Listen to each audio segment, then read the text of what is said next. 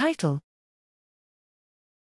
Healthcare Resource Utilization and Costs Associated with COVID-19 Among Pediatrics Managed in the Community or Hospital Setting in England, a Population-Based Cohort Study.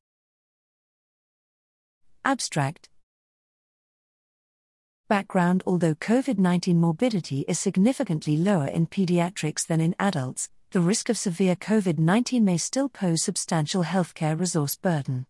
This study aimed to describe healthcare resource utilization, HCRU, and costs associated with COVID-19 in pediatrics aged 1 to 17 years in England.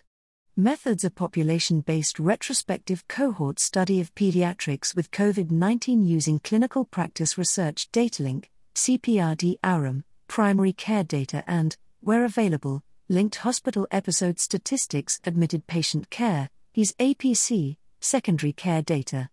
HCRU and associated costs to the National Health Service, NHS, were stratified by age, risk of severe COVID-19, and immunocompromised status, separately for those with and without hospitalization records. Hospitalized cohort, COVID-19 diagnosis August 2020 March 2021, primary care cohort, COVID-19 diagnosis August 2020 January 2022.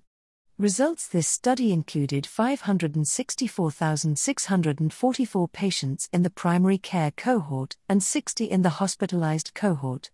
Primary care consultations were more common in those aged 1 to 4 years, face-to-face, 4.3%, telephone, 6.0%, compared to those aged 5 to 11, 2.0%, 2.1%, and 12 to 17 years, 2.2%, 2.5%.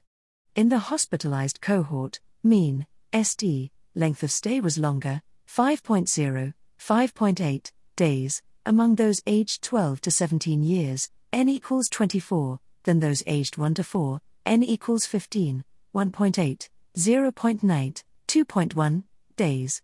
Conclusions: most pediatrics diagnosed with COVID-19 were managed in the community.